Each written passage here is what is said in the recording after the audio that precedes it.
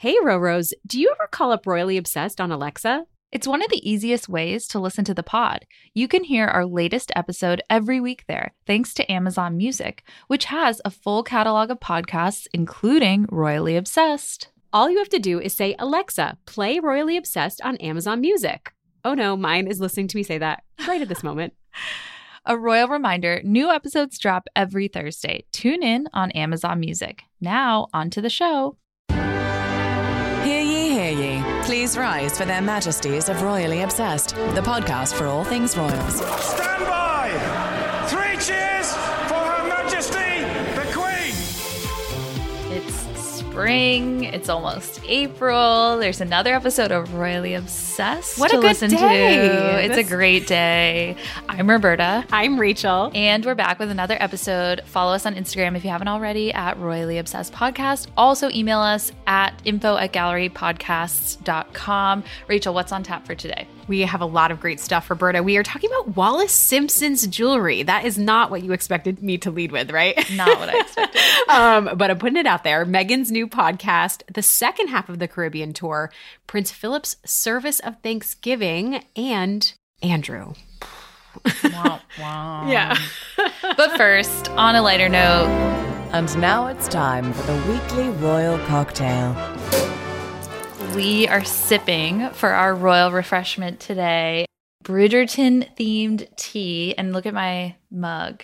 Can you see Roberta, it? they sent this to us, and this was the happiest mail I have ever received. It is the Republic of Tea. And can I just say that right before recording, I was trying to choose which brew I was going to mix up. And I chose the honey breakfast tea, which features the lovely Daphne and Simon. I chose the tin that has Anthony and Kate on it. And it's the spiced chai tea, and it's delicious. And I have my Harry and Meghan mug, the Samir Hussein picture. I'm of using them my under the Diana umbrella. mug. We are so in sync, Roberta. Have you watched the new season yet of Bridgerton? I've watched the first episode. I'm already hooked. I'm on episode 2, and it's so good. But I wanted to point out that I feel like they're lifting stuff from Pride and Prejudice. There's a lot of like See, you are a Jane Austen Jane expert. Austen references. Like even one of the quotes that they say in episode 1 was like directly from Pride and Prejudice. Like it kind of freaked me out when she's like eavesdropping and he's talking about what he wants in a woman and whatever. I want to watch this with you in real time so I get your takes. Oh, speaking of TV though, we need to plug our sister podcast Stream On, which just came out. Yes. And they talk all about the latest TV and movie news, and it's a must listen. If you need a new show idea or just want to hear what other people think about certain movies that are out, there's so much to stream right now. So I think this is amazing to help you kind of cut through all the noise. Yeah, really digestible, really interesting. It'll keep you totally finger on the pulse, which you need to check out. Subscribe. I was going to say add to cart. That's not correct. And they had some really good Oscar predictions. Yes. which- Did you watch? I know we're segueing away from our I watched intended a little bit topics. of it. Oh my goodness. I just stayed up till the end because I wanted to see if Kristen Stewart took home gold, and she did not, sadly. But I feel like Jessica Chastain totally deserved it, and I really was optimistic that we'd see Meghan and Harry, but alas. But that slap derailed quite a bit. Then I was just, totally derailed from Yeah, that. I feel like I'm still kind of like reeling from it. It's Me just too. It was been very, so- a lot of yeah. thoughts on that. All right. Moving on. Yeah, while we're sipping, let's get into our listener email. So we got a note from Rachel who praised the pod and was so, so sweet, and also wanted to share a royally adjacent tidbit. So she wrote, I live in the Pasadena area, about 90 minutes from Harry and Meghan in Montecito. My sweet friends Mary and Edmund Fry own the Rose Tree Cottage in Pasadena, where Meghan went to learn how to take afternoon tea before meeting the Queen for the first time. Andrew Morton writes about Meghan's several trips to the Rose Tree Cottage in his book, Meghan, A Hollywood Princess. Speaking of Andrew Morton, this is Rachel. She writes, I run into Andrew frequently at royally inspired events around Pasadena. He often says Pasadena is Meghan Central due to the many connections she has to the city. One of her previous boyfriends is a real estate agent here, and she was also homecoming queen at St. Francis High School, an all-boys school located 10 minutes away. Fascinating. What a great email. I like the on-the-ground sleuthing from this. I feel like there's like so many connections to Meghan even just in that little area. Andrew Morton lives there now. So it's very, I know Diana biographer. all the ties. I feel like I think I told you this, but I'm planning a trip to California this summer for about a month, mostly Northern California, but I'm having all these daydreams about detouring to SoCal and trying to figure out Montecito and maybe Pasadena, getting it into the mix. But can you get Prince Harry on the pod while you're there? I mean, that would be my goal. Maybe what did they? Didn't someone else say that they go and they just like bow outside the curtsy outside the address, like curtsy outside the gates of their neighborhood? I think that feels inappropriate, but yeah. Maybe I just do like the double-decker bus tour as an homage. Oh, that's fun. You should. I feel like you have to go down there. And everyone says I have been to Santa Barbara and it's beautiful, but I'm sure Montecito is just as gorgeous. Yeah, so totally. All right. We wanted to squeeze this in though while we mentioned Megan, that we wanted to play the new trailer for their podcast, Archetypes. For her podcast, I should say, not Harry. Yeah, Archetypes. So here's that trailer. She's a slut. People think I should be quiet and submissive. And a little emotionally unstable. You have the word skanky in America? We do have that word. I was waiting for you to smile at some of the compliments. You didn't. They are weaker, smaller, they are less intelligent. This is how we talk about women. The words that raise our girls, and how the media reflects women back to us. You're following me! But where do these stereotypes come from? And how do they keep showing up and defining our lives? I'm Megan, and this is Archetypes, the podcast where we dissect, explore, and subvert the labels that try to hold women back. I'll have conversations with women who know all too well how these typecasts shape our narratives. And I'll talk to historians to understand how we even got here in the first place. Archetypes, coming soon. Listen only on Spotify. It's due out this summer, right? Yes, this summer. I'm excited. And we already have predictions about who might be on it. Rachel, do you have any guesses? I mean, all I can think is Megan's Rolodex. I mean, she has had so many wonderful conversations with so many incredible women. Like, I wouldn't be surprised if, like, Oprah joins, you know? Yeah, that's a good call. I also think that a lot of people, especially Taylor Swift fans who, like, love Easter eggs, pointed out that Megan says all too well. And in, like, those words, like, the Taylor Swift song. So maybe Taylor Swift, who has had a lot of experience with, I think, these typecast narratives that Megan mentioned. So it'll be interesting. Please email us if you have any other ideas for who she should have on or who you think she should have on. I just hope there's some cross-promotional opportunities where, you know, we could, you know, send listeners, she should come on. We could have this real amazing moment. But no, I'm really excited for her. And I was totally surprised that she's hosting. Like, I don't know if I expected that from their first inaugural show. So I think I also kind of forgot what her voice sounded like, and it's so smooth and like soothing. Wonderful in our ears. Yeah. Podcast voice. I want to sound more like Megan. Very smooth on the podcast. It's hard when it's like 9 in the morning. Low. Yeah. I think I do sound more like her at 9 in the morning. Drink your tea. I need to do the same. It's like so funny. You need more honey in my tea. And now, this week in Royal History. This is a fun one, and I may need to like geek out a little bit for a second, but we are flashing back to an auction to remember. It was actually referred to in the Papes as the alternative crown jewels. It took place on April 3rd, 1987. Wallis Simpson, who obviously is the Duchess of Windsor, was the Duchess of Windsor, and the wife of the Duke of Windsor. She passed away in 1986, but in 1987, her jewels hit the auction block at Sotheby's. They sold for $50 million, Roberta. And this was 6 times over the expected asking price, what they thought they would bring in. And it was the world record for a single owner collection. There were 1,000 total bidders, another 600 in New York City, relaying their bids all the way to Switzerland, where the auction took place. And apparently the prices and the interest really reflected, according to Sotheby's, a unique outpouring of nostalgia. I thought it was fascinating that the proceeds went to the Pasteur Institute in Paris, known for its AIDS and cancer research, but to kind of share why people were so invested. Like, think about the uniqueness of some of the pieces. Right. There was a 19-karat emerald and diamond ring commemorating their secret engagement from 1936, and it was inscribed with "We are ours now." I mean, why wouldn't like his family, not his family, but like Why wouldn't anyone want to keep this? They had no children. They had no, Yeah. so I think that I guess that was the idea. She wanted the proceeds to go to charity. Such that a, one got $2 million personal almost. piece of history too. There was another one so that was intimate. a bracelet that was inscribed with "God Save the King" for Wallace. I mean, these are like really, really unique pieces, right? I guess there was also a cigarette case that had mapped out their travels around the Mediterranean, and there was a gem at every place that their yacht docked. I mean, these were very, very personal pieces. So Elizabeth Taylor got in on the bidding, spent almost $600,000 on a diamond ostrich plume brooch that she admired whenever she would have dinner parties with the Duchess. So anyways, I just thought this was fascinating to read about. And it does really, I mean, warm your heart that all the money did go to charity too. It does, yeah. But it is sad to me that they didn't have anyone to kind of leave it to. I guess that's what makes I agree. little... I just think it's interesting too, this like reading all about this, thinking about how, you know, without Wallace, I feel like I just want to know more about her, because without Wallace Simpson, we wouldn't have Queen Elizabeth. And I feel like I want to kind of dig more on that. There's a There's a Madonna movie called W.E. Have you ever seen that? No. It came out 2 years after the King's speech, and it's been on my list, and I constantly forget that it's on my list. And I think it has... like Madonna, the singer? Yes. Is in it? And Oscar Isaac is in the movie. And I think this is probably why it's not talked about. It has like a 12% Rotten Tomatoes rating. But I'm intrigued enough by the trailer to check it out, maybe. My royal interest. I don't know. I just need to know more. Wallace and Edward, is that W.E.? Yes. Okay, interesting. Yes. I mean... You know, 12%, not great, but I'm not going to write it off. Maybe you and I can watch it next time we're together, next meetup. I thought that was really interesting. That is fascinating, though. Yeah, we don't talk a lot about Wallace Simpson. I think it's so interesting. So I love this royal piece of history. Out of left field, like I said at the top of the episode.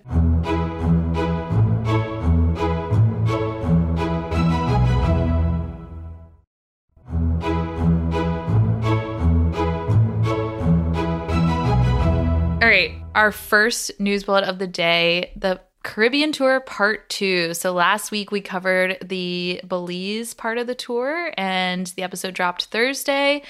This week, with this episode dropping Thursday, will almost be a week out from them getting back to England. So, you know, it is a little bit of old news, but we just wanted to flash back because we didn't get to cover it. And Rachel, you did such a good job of distilling it last week into fashion, fanfare, and fallout. So I had to stick to that high bar. Yes, and Roberta, do it. Pageantry, PDA, and post-tour reactions. I just love your branding capabilities. I bow down. Our alliterations. We love a good alliteration. So pageantry, Rachel, between Pink Princess, Green and Gone with the Wind, and Satin Cinderella, which was your favorite? And I'm not agreeing with the Gone with the Wind. That label is problematic, but that's what people called it. So we'll I love it. What was your favorite? Pink Princess all the way. I love the glitter. I know it was not the right moment to wear it, but she just looks stunning. And pink is like my number one. It's my favorite color. And I just loved the shimmer. What about you? I did too. Yeah, I was going to pick that, the Vampire's Wife pink dress. And also, I don't think hair. It matters. Yeah, her hair was so good. I just don't think it matters that like it wasn't the right dress code, because when you look at pictures, like she just looks stunning. It doesn't really matter that it was like, and she needed degrees. like a fancy moment at every stop. Exactly. Yeah, agree. Together, they all look so beautiful too, yes, by the way. Yes. And the Gone with the Wind thing in the context, it doesn't make sense, but I just had to call with that because green and G gone. Okay. So, but favorite overall look of the tour, real quick. All right. I'm torn between the Roxanda dress, because I did love that yellow. I know you had you weren't so sure about that when we talked about it last week, but I think that self-portrait dress that she wore in the Bahamas, that drove me to immediately and almost buy it online. I was in the car. Green was I was good. in the car going to Massachusetts, and I saw those pics like on my phone, and it was within seconds of them being posted, and I hit the self-portrait site, converted it to US dollars. It was in my cart, Roberta, the right size, and it was $510, and I just was like, visualize the event you'll wear it to. Visualize the event you'll wear it to. And I came up blank, so I wouldn't let myself buy it, but I was this close, and I do have some sartorial regrets now that I didn't, because it's completely sold out. But I loved that look. Oh, I'm in the sartorial regret boat too, because I almost bought a Rixo London dress 2 weeks ago. Before all of this, it's really been on my radar because it's on Rent the Runway, the brand. And so I was like, oh, these are stunning and the patterns are so fun. And I didn't. And I think that was one of my favorites. And also the McQueen white suit, which was just good call. Good call. Kiss. So 17 outfits overall too. I mean, you forget, like, there's pretty just incredible. So much. Yeah. And I mean, we're getting the light stuff out of the way first, but trust me, we are going to get into these post-tour reactions, which are big. Are pretty heavy. And I did feel kind of heavy throughout the whole tour, but there's this light moment where we had PDA and mom and dad holding hands at the fancy event in the Bahamas, and also at this little event at a fish fry. Mm-hmm. And this Viagra moment. So this was so funny. So Kate is sampling the local fare, and her and William are at this fish fry, and she's trying a local delicacy called conch pistol, which is said to have the same effect as Viagra. She goes, "I'm a little bit more adventurous than William." And William jokes, "I can handle it." Whoa! Flirty. So then she holds up that little, like, it's kind of gross looking, like, slimy piece of whatever. It's supposed to be the conch's male genitalia. And then she eats it. Everyone applauds. And this is from Rebecca English of the Daily Mail. She said, "My friend at Atlantis, Bahamas tells me that if William eats the same piece of conch as his wife, then another baby is on the way." Wow.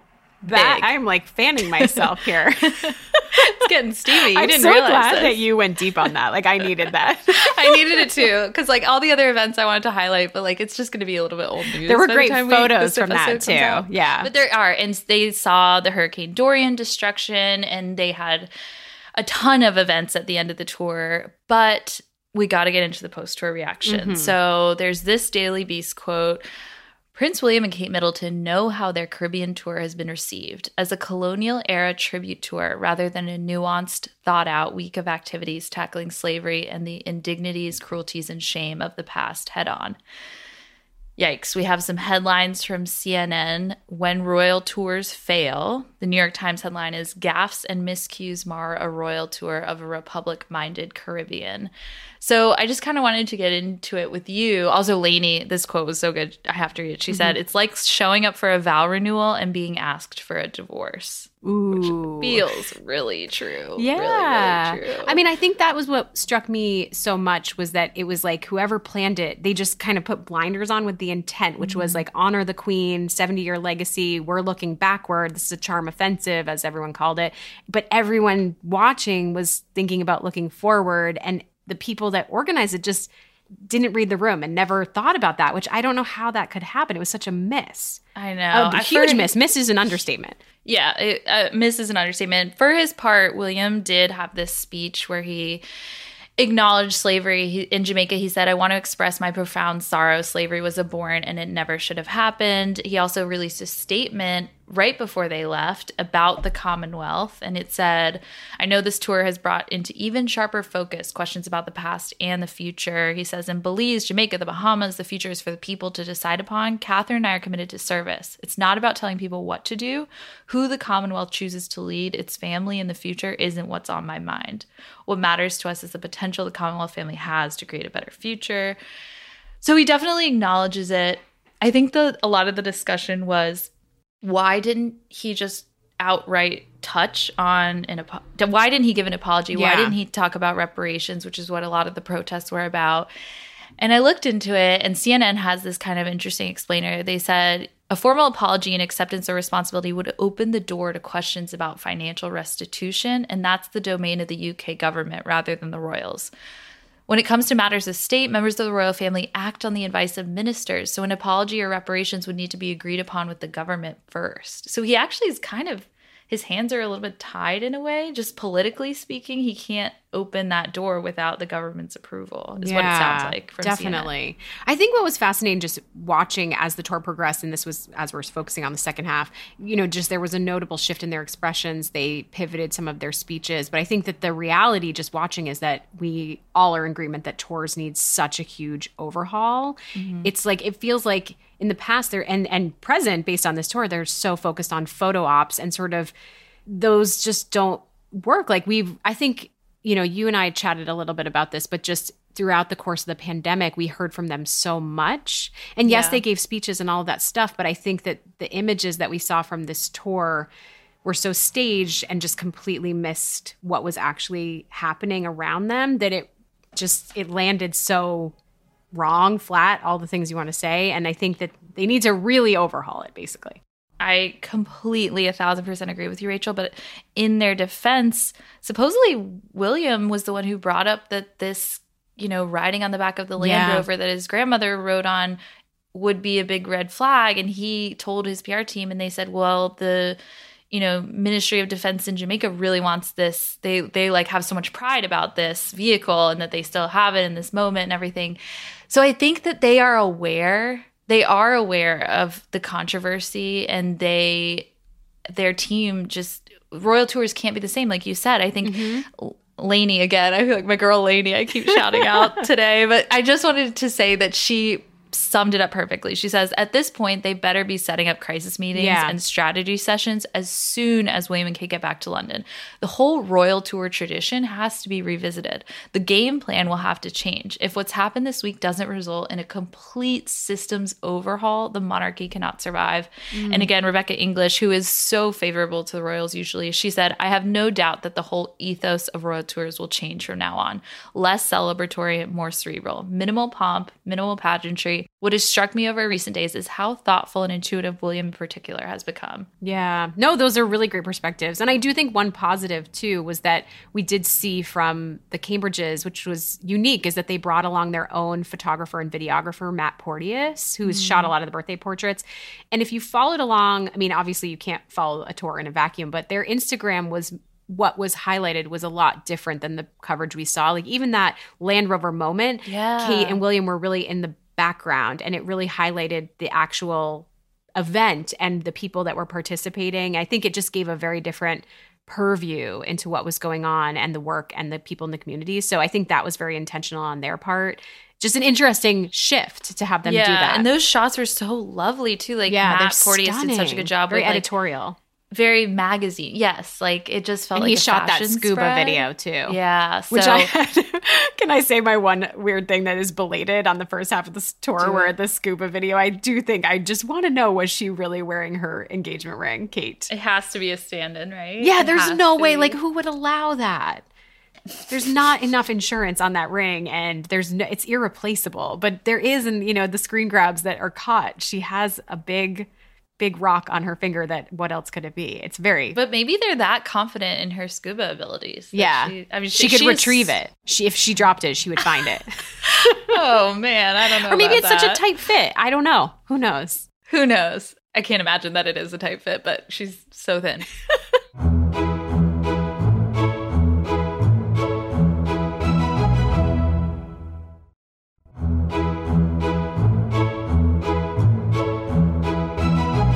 All right, the service of Thanksgiving, Roberta. Obviously, 1 year later, Prince Philip actually passed away on April 9th. We saw this amazing celebration of his life, service of Thanksgiving, held for Prince Philip at Westminster Abbey yesterday. Reminder that only 30 people attended the funeral. There was that image of the Queen alone, which I feel like I had to pull up in preparation for this conversation. And every time I see it, it still just like takes my breath away with after how long their marriage was, to have that be what happened with his funeral. This was the polar opposite. There were 1,800 guests in attendance. 1,800. The whole family was there. So was Andrew. And I think that that's what I really want to focus on first, is just like, I think there were a lot of surprising faces in the crowd. We weren't expecting to see Charlotte and George. Prince Albert was there. No Charlene. But, even the fact that the Queen attended was decided hours before. But for me, Andrew walking the Queen in, being her escort, was a real choice. And it made me very upset. It overshadowed everything for me. What was your perspective on that? I totally agree. I feel like the focus completely shifted. We've seen all the news coverage now, just the front pages about Andrew being there.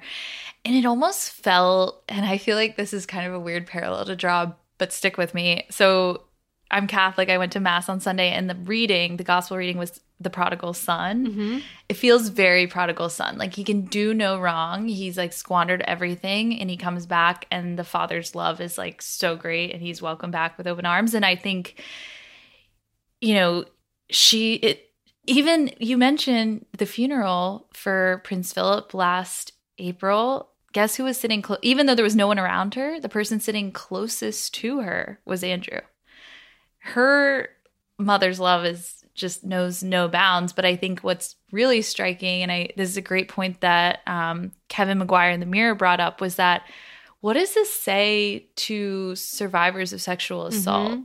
It just, the quote was, "What Virginia Giuffre makes of it, one can only imagine. But much of the watching world, particularly women victims of abuse, will have been revolted. The removal of all his titles and patronages, including his Royal Highness title, looks like a diversion now." Yeah, I mean, it just feels like, even though she ultimately made that decision, the Queen, the fact that he escorted her in, it felt like an endorsement. You know, I think that it was said to be her decision ultimately. And people, I believe, you know, without saying officially, Charles and William and other people in the royal households advised against it. But it seems like, you know, no one can overrule the Queen on this. And he is known to be her favorite, but why? Like, I felt really blindsided by this choice. I did too. And I think I thought about what Nikki Kristoff said. Like, she joined on the podcast last week. She said the fish rots from the head down. And it's hard not to think of that with those visuals. Like, why is this? We haven't seen the Queen in 5 months. And this is the first time. Like, it made me feel really upset. Speaking of Nikki, I reached out to her this morning and asked what her thoughts were on this whole debacle. So smart, Roberta. This is a quote she gave me. I'm full of just reading quotes. I'm loving it. Bring it on. This is like, I feel so like I'm enjoying it. I feel like Nikki has a good point. She says, "Yet again, Prince Andrew proves he has the self-reflection of a vampire. Walking his elderly monarch mother down the aisle doesn't show good standing. It shows he's remorseless, selfish, and clueless. Harsh words, but last month he settled a civil case for rape of a minor for a rumored £12 million. Some head hanging is in order." Totally agree. But then it's like, it's the Queen's call too. It's not just Andrew. And she obviously gave her stamp of approval on this. And it makes me really think about how Andrew, who should be pushed away and pushed out, or at least pushed out at the photos, is being pulled in by the Queen. Whereas Harry, who should be pulled in, is kind of being pushed out because of this whole security issue, and not just by the Queen, by I feel like the firm or everyone that's involved, but just that Harry, it's such a contrast in the treatment of two people. One has truly done nothing wrong except try to protect his family, and one has done everything wrong.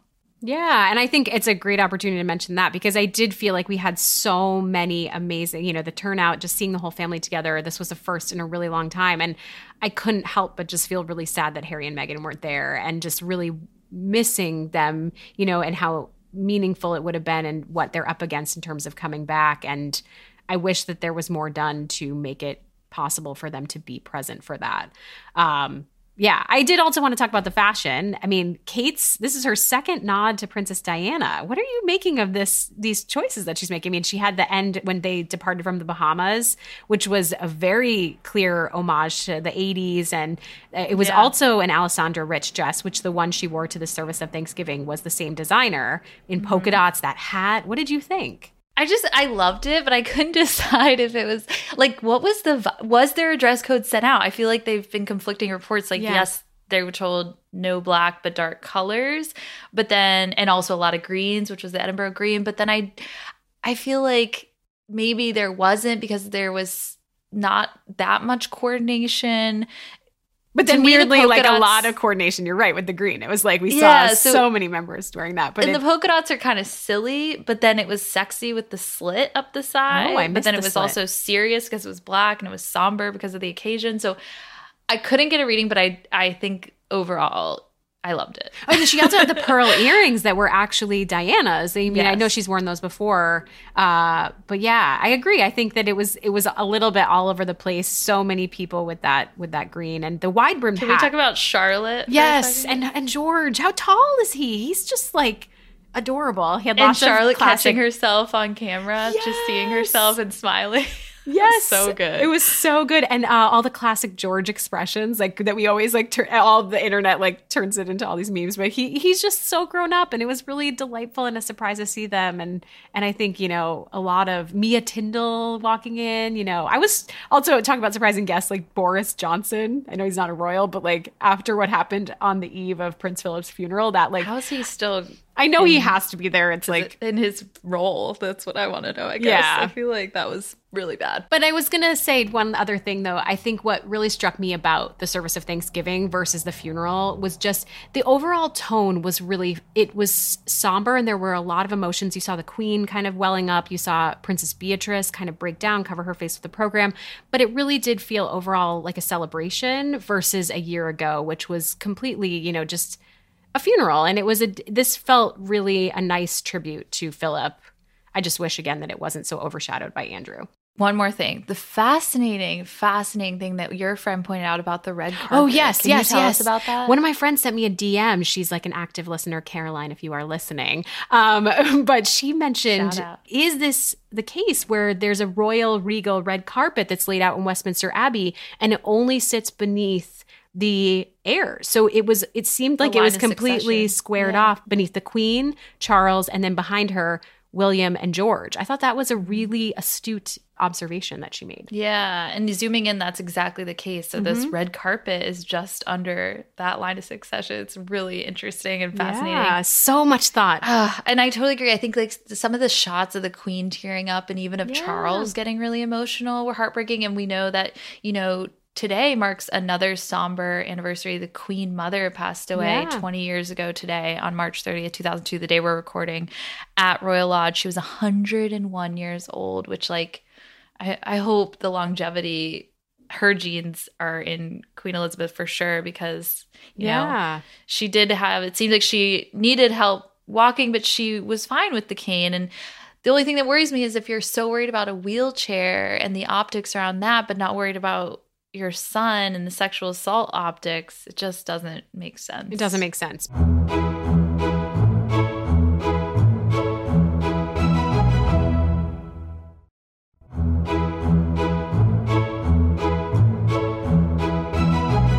May I, Roberta, end with a quote that I have pulled in the spirit of your... Why, you may. Why, thank you. I just thought this was a nice summation from the Telegraph. And, you know, a lot of the video clips that I watched were the anthem being played, God Save the Queen. And it said, this quote, as the congregation sang God Save the Queen, seeming to stand an inch taller for the now rare rendition in the presence of the monarch herself, the Queen seemed moved and blinked rapidly in an unusual break with total composure. I don't know. I think that was like, it's just really meaningful to see her there. And I feel bad that I spent so much time on Andrew, but she looked to me very, not, you know, I know she has mobility issues, but she really, it was important for her to be a part of this. And it meant a lot for all of us to see her. Yep. It just is, what legacy is she leaving behind in maybe some of her final years when this is the decisions that she's making. So we'll just keep reflecting, keep talking, hope for better, keep choices. Reading. Exactly. Yeah, hope for no more Andrew. What a week. Again. Should we hit the highs and lows? Let's hit them.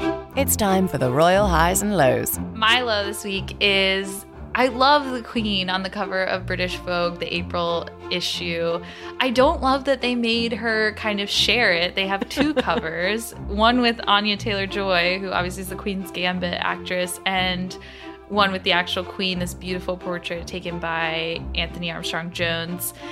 And I like this quote from The Cut. They said, one would think that as Britain's longest reigning monarch, Queen Elizabeth might be worthy of her own Vogue cover, which I agree. Would agree. Why wouldn't they just do one cover? I don't get it. It's her Platinum Jubilee year. Can't you just do one special April cover? Anyways. Can I just tack onto this that where the heck can we buy this? Because that is always my plight. Like, I really want to own a copy of this, but I call my local Barnes & Noble every day and they're always like, it's not here yet, whatever. I've gone through this route. British Vogue. I do think they sell them in some bookstores, like you said, but any Roros listening across the pond, we will pay for the Venmo copy and shipping. Please write us info@gallerypodcast.com. We definitely want this cover. Good call, Roberta.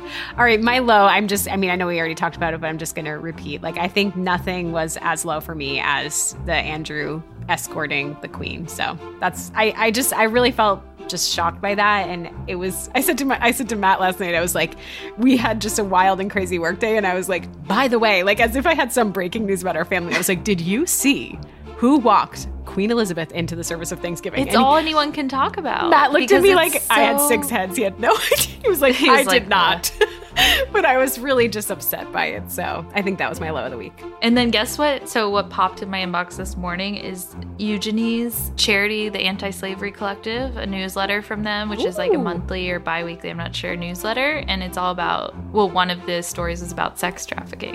Whoa. Like, wow. Yeah. It's just like such a disconnect. Like two-sided coin. Yeah. My high this week is that, but speaking of Eugenie, we got pics of baby August, which I love that little guy. I love to see him, and he's now 13 months old. And so we got 2 new pictures of him, one for Eugenie's 32nd birthday Instagram and one for Mothering Sunday, and they're both so sweet. So I love those behind the scenes snapshots. She's so fantastic on Instagram at giving us little nuggets. I loved her outfit yesterday too. Yeah. She looked incredible. And Beatrice looked amazing. She really looked incredible. The hat band. Yeah. Okay, my high was the parallel between the rainy day images of Will and Kate in the Bahamas and Samir, taken by Samir Hussein, who also took the iconic rainy day photo of Harry and Meghan. I think that I've just decided that rainy day royal pics are the end all be all. Like, yeah, they always make for just such fantastic images. And I think, again, like I loved that self-portrait dress, and Chris Jackson called their, they arrived where it's supposed to be sunny all the time and, you expect vacation vibes. They call it liquid sunshine there in the Bahamas. I thought that was so sweet, but those images just brightened my spirit upon viewing them. I felt too like the confidence of Kate in some of those images too. Like she's first out and she's walking through the rain toward William, and I don't know. It was very sweet. Like I think that was such a like romantic picture. So romantic. Yeah, I love it. Rain, and I just think rain is romantic as a photo. It is. The umbrellas. Yeah. Oh, everything. Like your wedding photos, Rachel. Oh, well, maybe that's why I have like an Maybe that's why you have like this subconscious reaction. I like really, but I think it makes people kind of also come out of their shells. Like it's very candid what results because you can't predict the weather. That's so true. Bada bum ching. I love it. All right, just a reminder before we close, leave us a royal rating. Here is a recent review. They say, my favorite aspect of these two is that they love, love, love the royals. Which I feel like this episode, we've kind of taken, piled the hits on. But that's okay. It's okay. Criticism is okay, guys. Yeah. This person said they are truly team all, and that's good about loving both of Diana's sons, their wives, and grandchildren. They're supportive of both. They're fun, lighthearted, and I really wish I could sit in and join their conversations. Thank you for your thoughtful and appropriate coverage of Andrew. Even though they love all things royal, they know when to call out the abhorrent behavior. Well, there you go, Roberta. Done and done. Thank you for noticing that. I do think we'll get criticisms, but that's okay. info@gallerypodcast.com. Just felt like a moment to plug that. Yes, please email us all your thoughts and follow us on Instagram at Royally Obsessed Podcast. Are we done for this week? We are done. Cap on that. Sip your Bridgerton tea. I just ran out. Yes. Cheers. Cheers. Till next week. God save the pod. Her Majesties of Royally Obsessed have retired for this episode. God save the pod. And if you fancy the podcast, give Royally Obsessed the royal rating of 5 stars on Apple Podcasts. Follow us on Instagram at Royally Obsessed Podcast and join our Facebook group, Royally Obsessed. Royally Obsessed is a Gallery Podcast production.